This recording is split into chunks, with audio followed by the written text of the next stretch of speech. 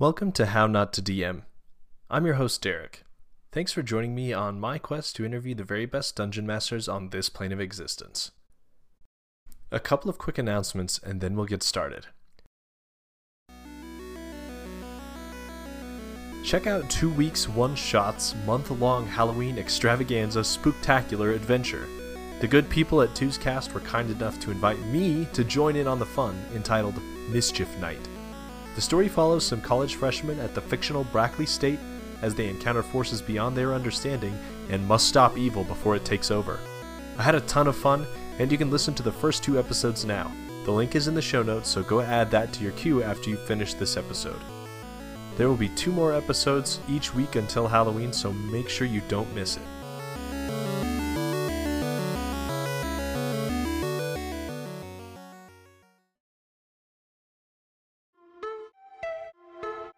This episode's guest is the multi-talented Fiona, host of 2 TTRPG podcasts, What Am I Rolling? And the DM's Book Club.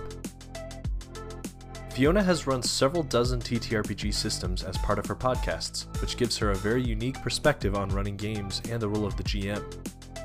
She's also interviewed some incredible people from TTRPGs and written for Dragon Plus, the official Wizards of the Coast D&D magazine. Watch out for her to make some big waves in the community in the near future. Enjoy!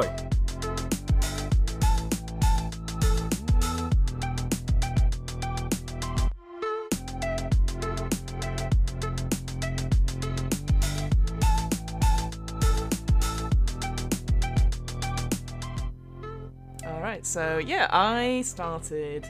They always start with that thing saying like, oh, 5 years ago, I was a nobody, and I did nothing. And I've always been someone who was into geeky stuff at university. I loved Doctor Who, I loved the Sci-Fi Society and stuff. And when I moved to London, as a shy 20-something-year-old, I joined a sport, which is called Quidditch, which is exactly like the Harry Potter books, except we don't fly.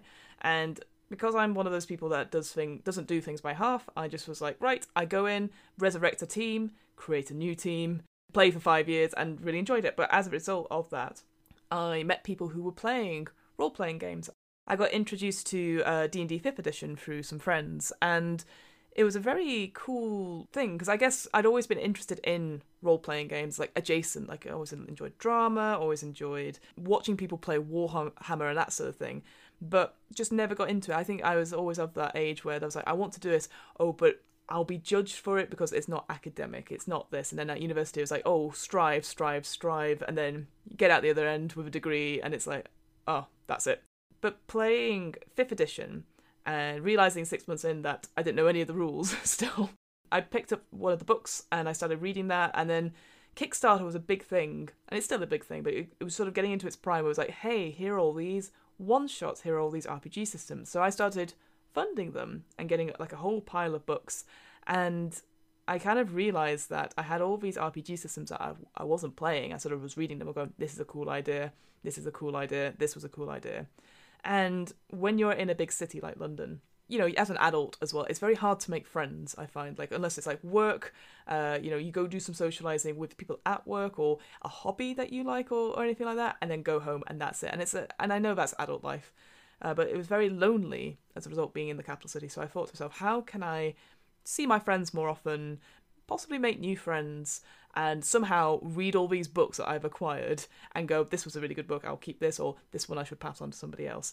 And that's where sort of like, getting into running RPGs and podcasting as well. Like I started doing stuff like running games at a place called Bad Moon Cafe, which was a wargaming cafe in London Bridge.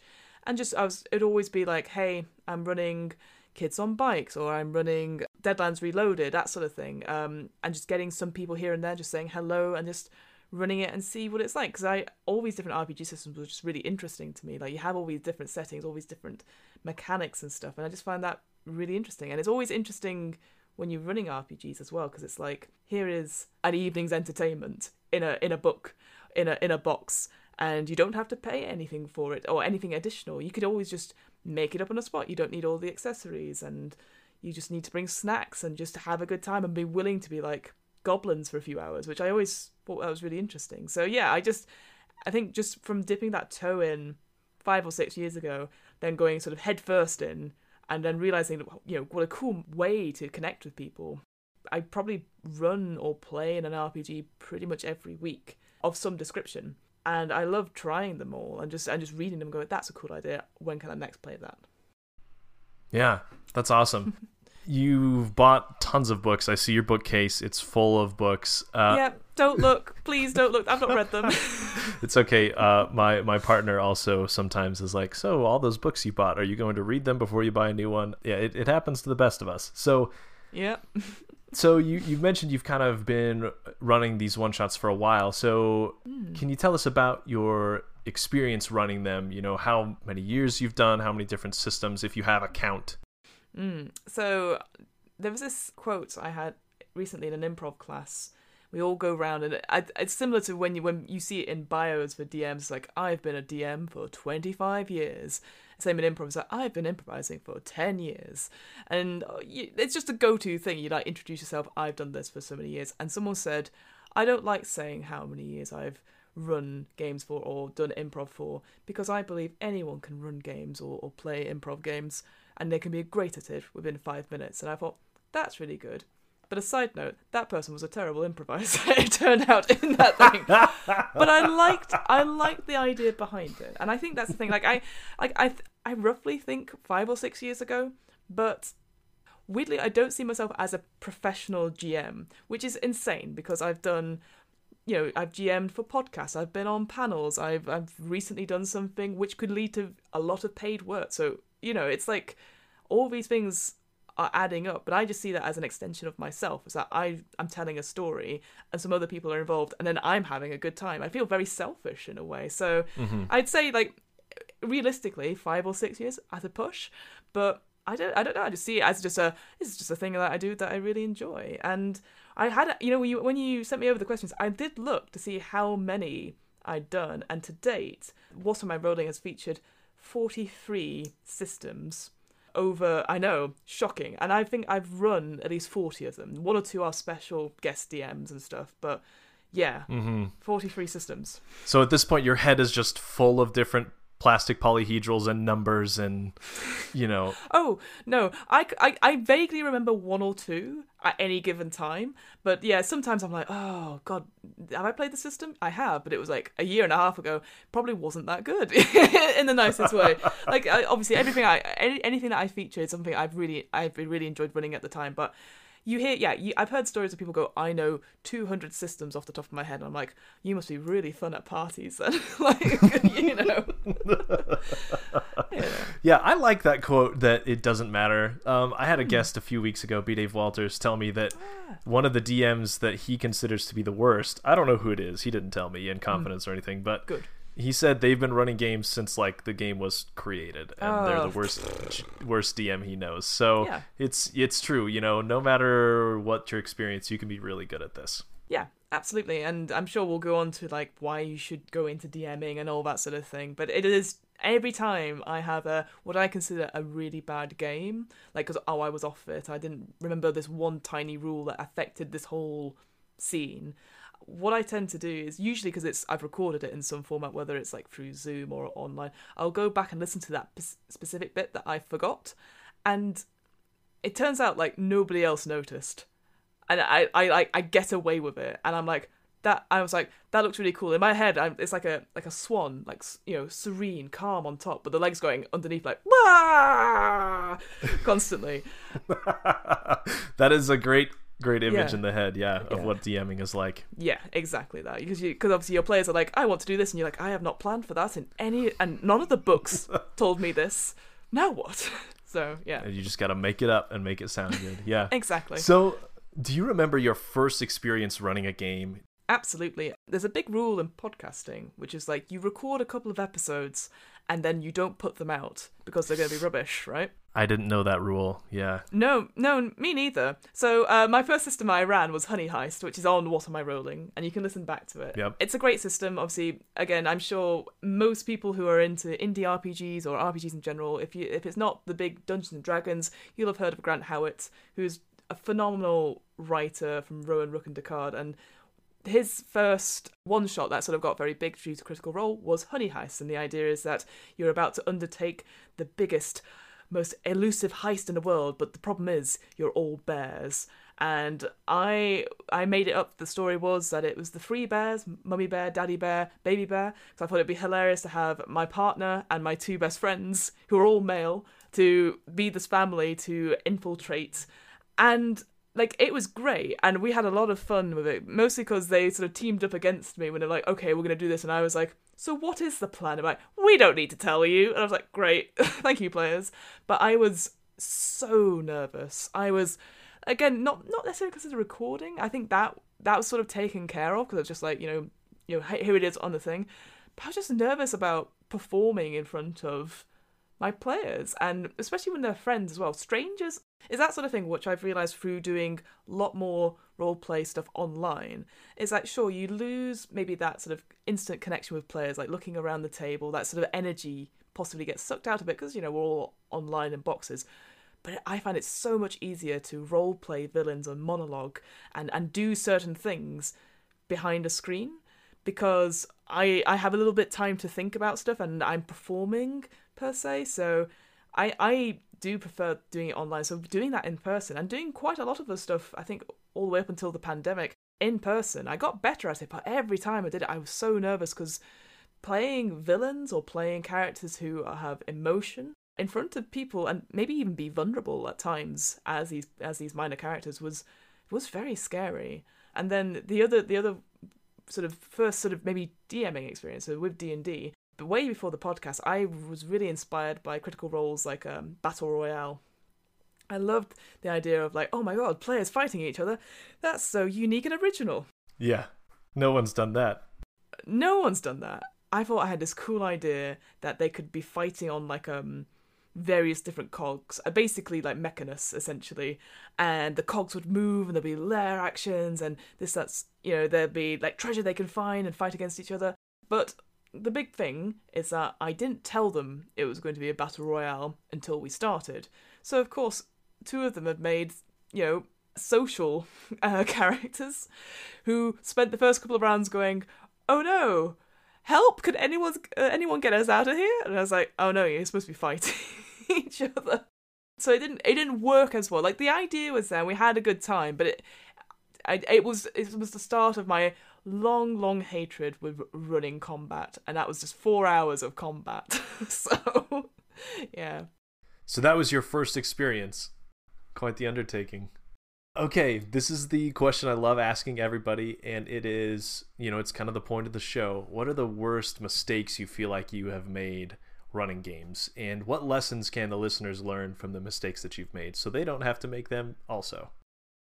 I think the biggest one is not believing in myself as a DM, as a GM. I think one of the reasons I started getting into it and started running other systems was because there's always been this big fear that the players know more than the DM and will tell you they know more by, you know, you introduce something like, here is this monster, to go, oh, it's a mimic. Okay, its AC is this, it's all this, which they will know because the classic monsters are used, and that's fine. And there's that sort of fear about it, where you think, like, they're just constantly going to criticize me, or they're constantly going to go, no, you got that wrong, no, you got that wrong. And the real reason I started doing other RPGs first, rather than D&D, was because they didn't know the rules, but I did. So I was like, haha, you fools. Even if I got them wrong, they wouldn't know.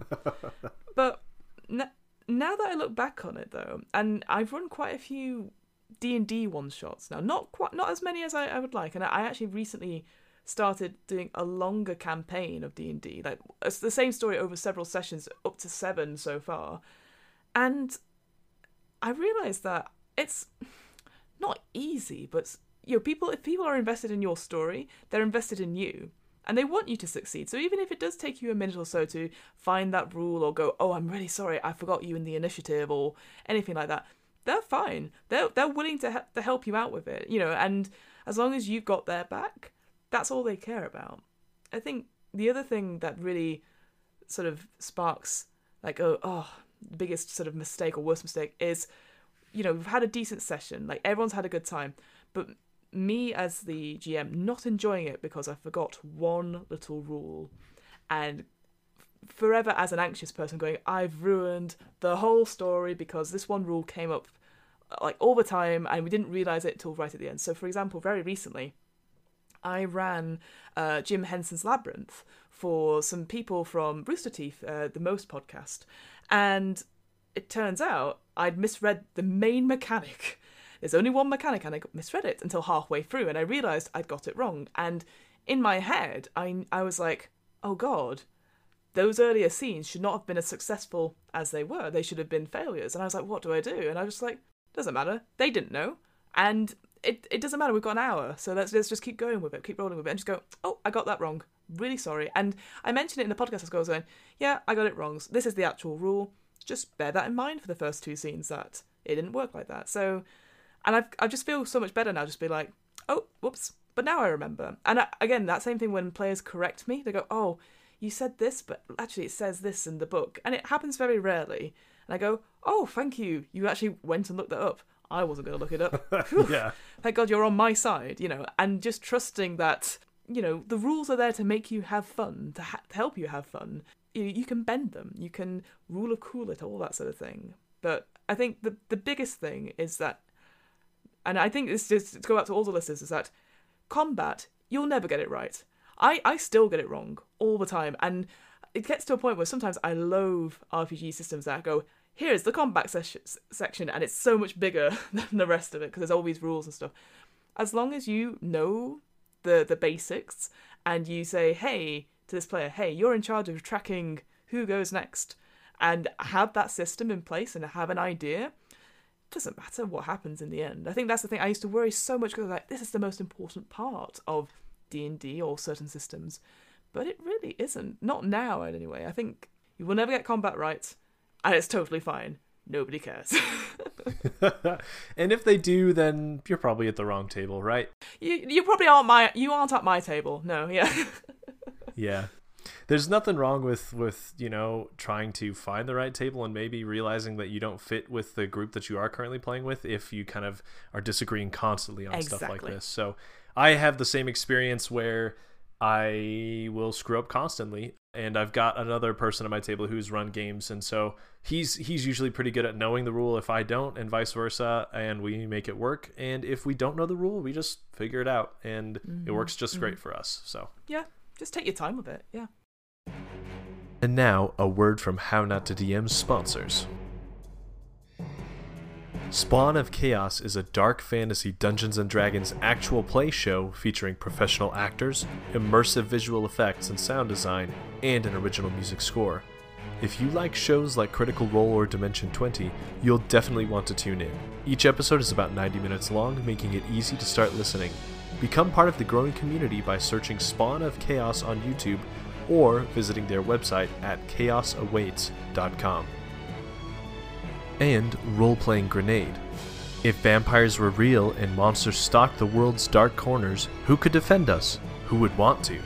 At Role-Playing Grenade, 4X spies shoot, spy, science, steal, and bomb their way through a vampiric conspiracy in a Night's Black Agents actual play campaign.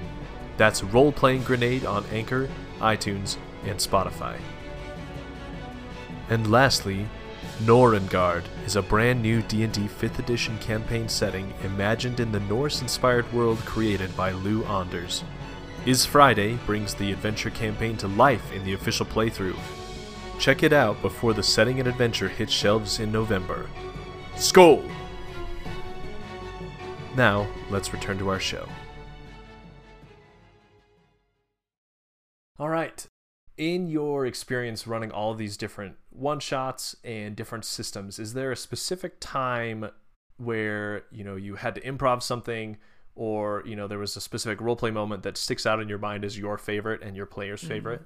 There's loads.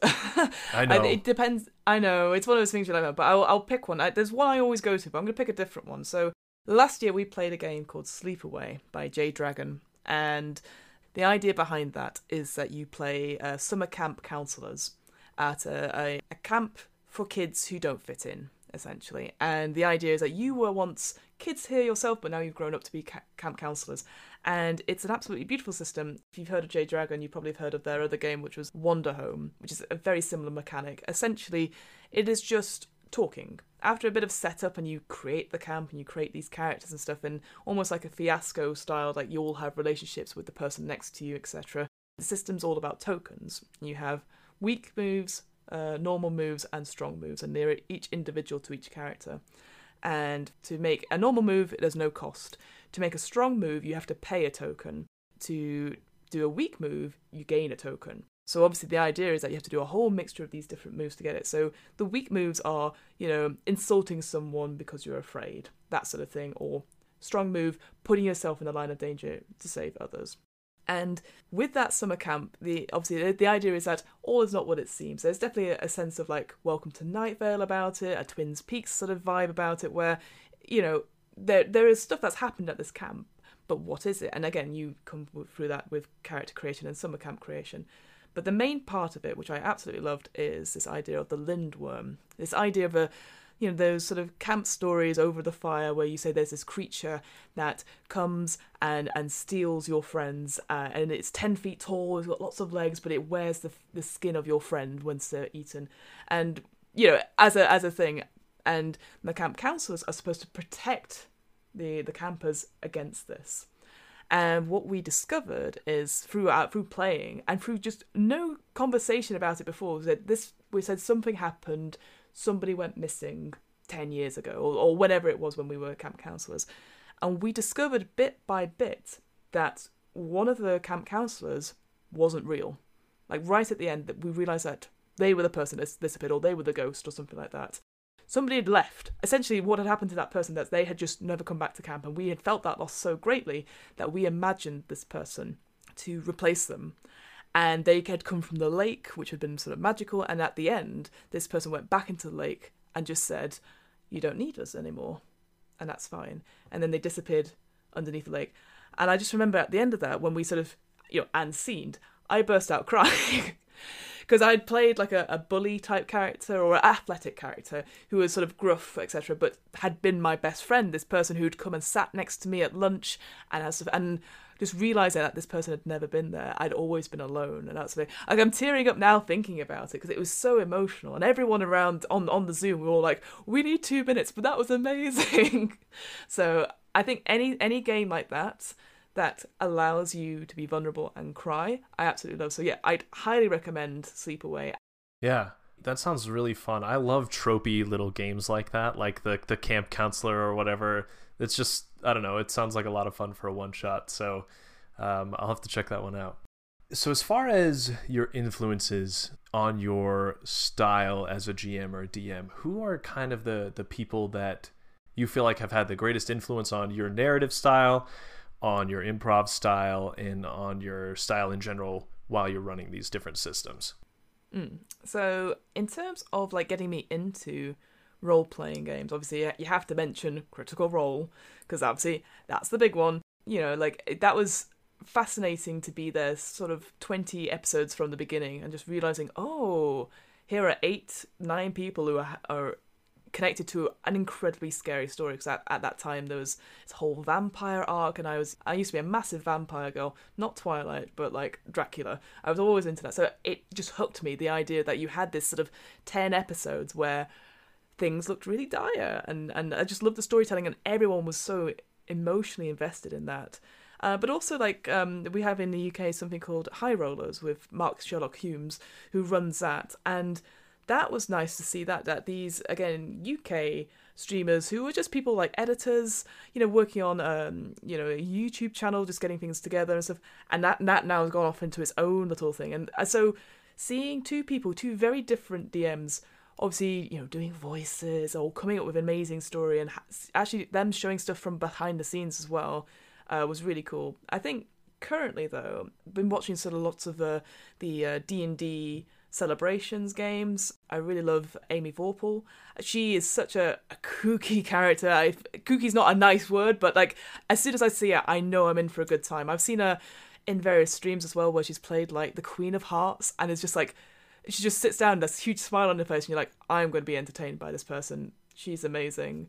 And the other person I have to shout out is Kate Welch, who's obviously an Acquisitions Incorporated C team, but also recently ran one of the big games at one of the PAXs, I can't remember which one, for the first time. So a female presenting DM in front of a live crowd, dressed up and just having a whale of a time. And it was just, that was the first time I'd ever seen, again, like, majority of DMs are currently male presenting, and that's just the way it is. But to see her and people cheering and saying thank you so much, and you can see at the end she was like, thank you so much, I was so nervous. And we're like, yeah, I bet you were. And but also her shouting out to like Tristan Falcone, who's obviously another member of their team who also writes for Wiz and stuff and helped them with the scenario and stuff like that. And I was just like, that is someone who loves running games, loves their job, loves everything about D&D, and it doesn't matter if they go off piste or anything like that. I can highly recommend watching Kate Welch. She did some panels at the last D&D celebration a couple of months ago, but she did one with Jack Black. That game, because again, that idea of wrangling celebrity D&D players, she handles it so well and looks great doing it. Like, she looks so calm, in control, and it's one of those DMs that definitely goes, yes, and does the whole improv stuff, but does it in such a style where you're like, she's so cool. I just want to be friends with her. So tell us about your current projects then. You've alluded to What Am I Rolling a few times with the different systems you've run, but yeah, tell us about DM's Book Club, about What Am I Rolling, where the ideas came from, how you got them off the ground, that kind of thing. So I'll start with What Am I Rolling first, because that's been going a little bit longer. That's, I think that's 3-4 years. It'll be 3.5 years, I think. So essentially, in the lead up to the release of that, I was looking at ways, again, the idea of like, I've got too many books, I don't see my friends, I want to start this sort of experience with people, but I also want to get better at it. And boringly at work, I was trying to convince people to use more audio. I work in an industry, an educational industry, which a lot of the academics or the people I work with were like, we want video. And I'm like, that's fine, but you sound good, but your face doesn't match it.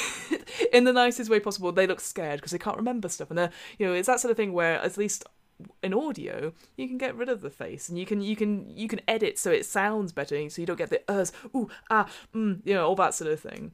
So I thought to myself, how can I do this? So I went to a podcast workshop run by there's a guy called Mark who runs a podcast that's still going on, and he was saying, you should just do it. The idea was that from this session, you learn all the basics, which essentially was like how to edit, what podcasting equipment you need if you're out on the road, etc. And you should just go home and just start it.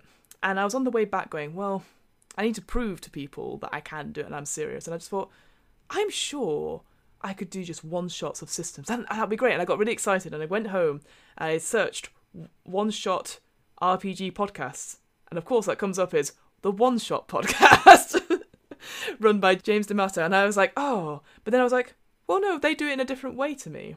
That's fine. And that's the thing. And again, I'm sure you'll have heard this before as well. It's like, there are a billion D&D or RPG podcasts out there, actual play podcasts, but they're not going to be yours. And the idea of like going, hey, we're going to try something different. It's going to be your style on it. As long as you make that impact on it, go ahead and do it. So I just started doing it. I started batch recording all these different one-shots and then just went from there. And I'm still doing that to an extent, and thanks to various sort of podcast networks where I just sort of not barge in, but just go, hello, here is my podcast, I'm also quite funny, put me on your show. And they go, okay. And they go, oh, you were quite funny. And I was like, I somehow deceived you. But it's that sort of thing where I've started going more and more into it, going, I do have a catalogue of work. I think I'm a very good DM for what I am, and I can learn systems within, a day or so and just have fun with it. And just being that ease with people and just being able to talk about it and be passionate about it, that's sort of where has grown from it in a way. And then we went into lockdown. And then suddenly all my social activities stopped for like 2 weeks. And whilst I consider myself sometimes an introvert, I definitely have been an extrovert in the last couple of years. I started doing improv. I was the sort of person that went to the theatre by myself. Always had something on most nights just to enjoy, because I live in London currently, so it's just enjoying what we have. Lots going on in London all the time. Yeah, all the time. It is that sort of you're here until you don't want to be here anymore, and then you leave. And I just wanted to make the most use of this time. But then when everything stopped, I was like, what am I going to do? Because I was just restless, and it was that sort of time of uncertainty and not knowing what things were going on, and obviously like, oh, we're only going to be locked down here in the UK for a month or so.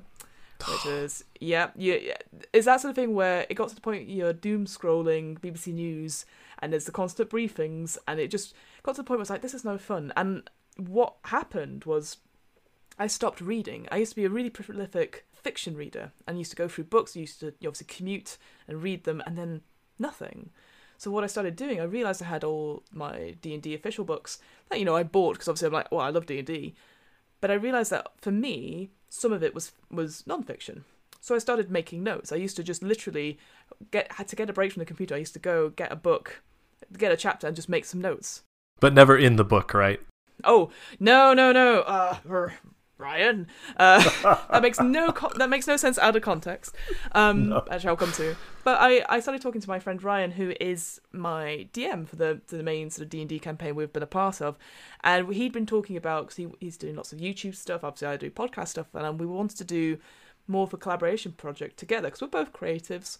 And so I suggested, why don't we just do a interview / talking show essentially about the books, because between us, we cover quite a few bases. So we just started doing that. And it was just a nice way to check in most weeks and go, hey, I read this really interesting thing. That's really cool. I read this really interesting thing. And in terms of editing for Where, which was a bit more in depth, because obviously you want to make it sort of more narrative and you know, it's actual play stuff. DM's book club was just very easy. It was like, oh, that bit was a bit boring, cut that out, top and tail it, put a bit of music, done. And it was just a nice, easy, I don't want to say mindless project, but simple enough to do. And it was nice to be able to focus on something like that more regularly and not worry about, but it doesn't make sense narratively, or it doesn't grip the reader or stuff, because it's just us talking about a topic, and if you don't like the topic, that's totally fine. The next episode, there might be a topic you are interested in. So yeah, so I had this idea in my head for a while about like, I really need to know D&D more, because that is unfortunately the main system right now.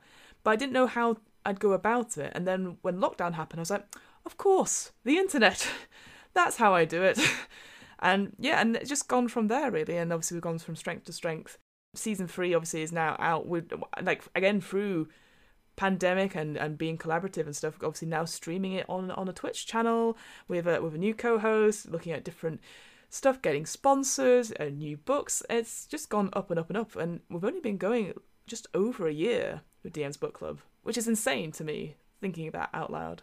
Yeah, and it has been really interesting from a DM's perspective as well. I've loved listening to it because, like you said, it may be stuff I'm interested in or not, but every once in a while I'll listen to an episode of something I haven't thought about and then say, well, that's really cool. I should throw that in my game at some point. So I don't remember which one it was, but you mentioned something about the plane of Limbo. It was probably the one about all of the different planes. And I thought, Limbo, that is a perfect place to say this thing is from that I have been terrorizing my players with for months, but I haven't decided its origin yet, So there's always new ideas to come from listening to other people talk about the lore and stuff. So I have really enjoyed it. Yeah. Oh, thank you. And yeah, Limbo is always a great place. If in doubt, Limbo. Yeah. Okay. So what have been some of the challenges of running so many different systems? You mentioned 40 that you've run yourself. Yep. So talk us through the issues about running different games, and then what about scheduling, editing, that kind of thing, just general podcast things that people should know if they're trying to get into it. First of all, if you're a better person than me, probably get an idea of what systems are popular. I love, for me, I've always been that sort of person who is like, this system interests me because it has this unique thing. I'm going to run that. But it might not get what I think is it deserves in terms of downloads and stuff like that. But that's by the by. I think a clever person would probably go, hey, we'll do polls and stuff like that. And you see the trends and stuff, which I'm, getting there. But I think the biggest challenge for me is that, there'll be a really interesting system that I really want to do. And I'm like, this is great. But there's not a quick start. Like, I am a person that was more than happy to pay for quick start guides. Like, I know they usually have them for free because obviously, like, we want people to buy the full book. I would be more than happy to be like, pay what you want, $5, £5, whatever, because I gain so much out of that quick start.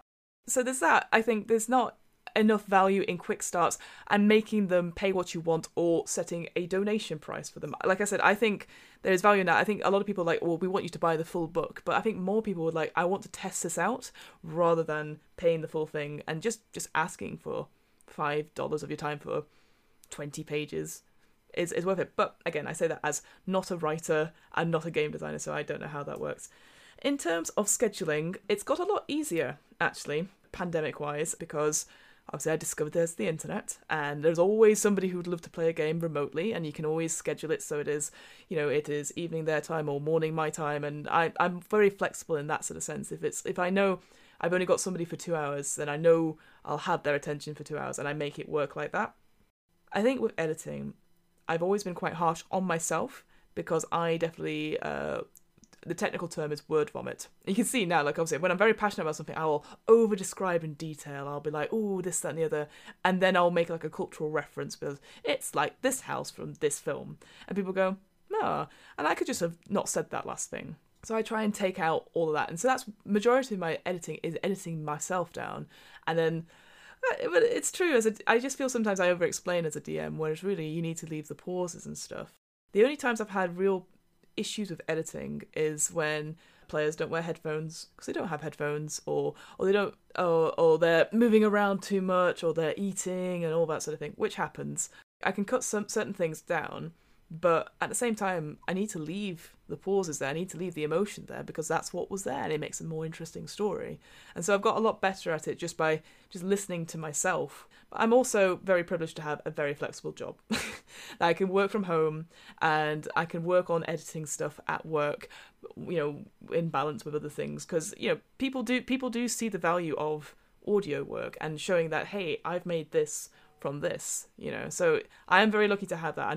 I know not all podcasters who do this, and they have to do it, you cram it into spare hours and stuff. And I used to edit before work as well, and we've been there at the midnight hour finishing off an episode or two. So every week. Yep, you know the feeling, Derek. I know the feeling. I do. You've run a lot of different games at this point. What have been some of your favorites and why? Favorite ones. So I've already spoken about Sleepaway. That was a really good one. Ones that I've really enjoyed, solo wise, I've done like a couple of solo ones. So I enjoyed one called Quill, which is essentially like a letter writing game. You come up with a character, you get a scenario, and you write, how you feel. And the idea is that there are certain words from an ink pot, and some of them are like deluxe words. You're like, oh, I would like to use that, but you have to roll to use them. Usually, depending on your stats, you roll very poorly. And then at the end, you have to make a penmanship test and see like how well you wrote it. And again, it gets to a point where you add up all these points and then you compare it to the scenario's sort of score. And it's like, this person does not respond to you, or responds to you saying, please do not contact me again, that sort of thing. And you just, the idea of you making this sort of scene in your head and just writing a one-way letter was just really interesting and actually just really fun, like just playing these silly characters in a head. And there was nothing too serious when I was running that one. Followed by the sort of RPG that I always talk about is 1,000-Year-Old Vampire by Tim Hutchings. It was pretty much everywhere last year. So yeah, I played it for Dragonmeet, sort of online. And the idea is that you are creating the diary of this 1,000-year-old vampire and playing that online for like 10 people who were watching on Twitch. It was very fun because it was just that idea of, again, verbalizing out loud and going, what can I do? And then rolling some dice and going, oh, well, that person's now dead. How do I justify this? And speaking my thoughts aloud it was just really fun. And the book is gorgeous as well. If you ever get a physical copy of it, it is a work of art for sure. And I guess finally, the one that I have enjoyed the most recently that I've run is Jim Henson's The Labyrinth, adventure game by River Horse Games. Again, a very simple, it's like choose your own adventure, but you just roll a d6, and that's where you move to in the next part of the labyrinth, essentially, and you can move back and all these sort of things. But the book itself, gorgeous piece of art, essentially. And what I like about that is that there's over 100 scenarios or scenes you can do, but each one of them is evocative and has like little things in it where it's like, here is an NPC that can appear, and you're like, that's perfect. A one-line thing of like, this is a woman who is looking for a broom that the Goblin Master has taken, or the Goblin King has taken, and you're like, yep, done. That's now this NPC that's currently in the scene, So I highly recommend that because that's just really interesting, and everyone loves Jim Henson. I think like it's that high fantasy, but also a bit of silly, like Monty Python-esque and Terry Pratchett as well, all built into one. You've run so many different kinds of games, and I feel like that makes you uniquely qualified to answer this. What are your parting words of wisdom and encouragement for new and aspiring people who want to run games and to get into this hobby of TTRPGs? All right. Well, the big one is do it. It's always I'm sure that's a given at this point. Do it. Second of all, don't panic. We're all there. We've all been there. And I always say, like, if your players aren't sympathetic to you, you should say, okay, well, you run next time, and they'll realise how much prep and time goes into it. But I think my two big rules are, if you can't find what you need in terms of ruling, a stat, a modifier within 30 seconds in a book or online, and obviously it is easier if it's online because you can just, control F, etc. Just make a judgment call and move on. Because there's nothing worse when we've all been in those D&C sessions where someone goes, oh, I'm not sure, let me get the books, and you're just there going, oh. And it's usually the grappling rules or how much a health potion is, etc. And you're like, oh, it's funny, but it can waste like 5 minutes of time. And certainly when you're online, people are checking their phones. They've probably got a YouTube video up and stuff like that. I'm just like, make a 30-second call about it just to check, and then check it later and go, oh, I was wrong. Oh, I was right. It doesn't matter. And if it's something that comes up regularly, just make a post-it note on it. But I find that life's too short to be looking for a rule that ultimately doesn't matter. And my other big bit of advice, which I do think everyone should take up on, not just new DMs, is reading or playing in different RPG systems. Because I am of the firm belief that makes you a better player and a better GM. In terms of playing, because obviously you'd be like, oh, well, in this system, it uses the environment more. So in this combat scene, can I use the environment? Can I do something else that's not necessarily hack and slash? And as a DM, you might be like, this is a really cool mechanic. How can I put this into my game? Or that was a cool scenario. How can I put that into my game? You become kinder as a DM and as a player by reading these things, because you get so many more ideas for stuff, and it just feels like if you're limiting yourself to one system, which you know very well, and there's no problem with that, but I think if you look at other systems, be like, oh, these are really cool, and just appreciate that there's not just one way of thinking about things, which I think sometimes people lose. There's definitely that currently, I think, in, let's say, D&D, there is that sort of thing, well, this is the be-all and end-all, and we all have things that are, well, here is something that's from a horror system or something from a sci-fi system, but we've put it into D&D. And I was like, that's really cool. But have you considered playing that system or creating your own system? And because there are different mechanics and different ways of doing that. And I think you learn a lot more about yourself and about game design by trying these things. So yeah, if you can't find it in 30 seconds, make a judgment call and move on. Try reading or playing in other RPG systems. So it makes you a better player and a better GM. And you have found tons of them out there for free or for cheap, so it's not like there's a shortage of them. There's definitely a ton out there to try. Yeah, and I have found the weirder the name is doesn't mean it's a decent system, but you were definitely going to try it. There's definitely there's one called Come Dice With Me, which is a Come Dine With Me, which is a UK show about celebrity dining, like you go around to people's house, but with dice. I mean, I've not played it. Sounds amazing. Gonna try it. Why not? And people love gimmicks and stuff like that. So just testing it out, and if it didn't work, you can all go, God, can you believe we played a game about Come Dine With Me, but using dice? Yeah, who knows?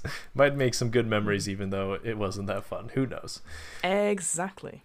All right, so where can people find your work, and when can they find your work, specifically with your streams and that kind of thing? You mentioned it already, but just to reiterate.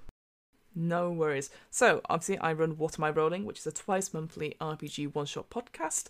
You can find it wherever you find podcasts, but there is a website that is www.wairpodcast.com, and we're also on Twitter at WAIR_podcast, and we're on Instagram at the same handle. There's also DM's Book Club. Oh, shock. That's just on Podbean, but you can also find that wherever you listen to podcasts as well. There's no official website for that. And we're on at Twitter at the DM's Book Club, all one word.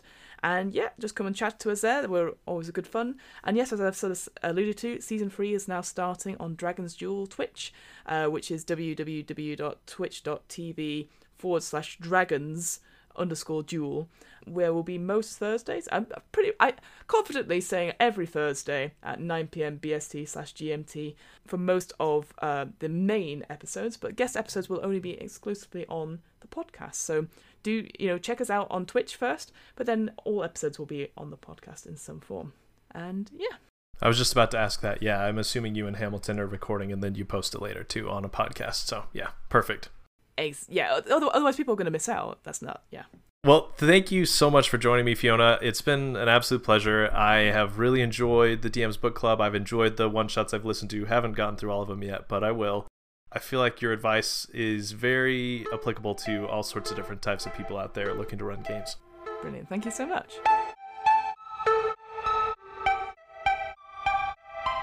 Thanks for listening to How Not to DM. If you enjoyed the show, make sure to share it with your friends and family around your game table, and leave a review on Apple Podcasts, Podchaser, or Good Pods. The catchy tune for the Tuescast promo is from Roll Music. Check out the episode notes for links to more of his work. The ad music is from Arcane Anthem's free online library of TTRPG music. The intro and outro music is by my good friend Torin, aka Mr. Tape. Go check out his stuff on Spotify or Apple Music.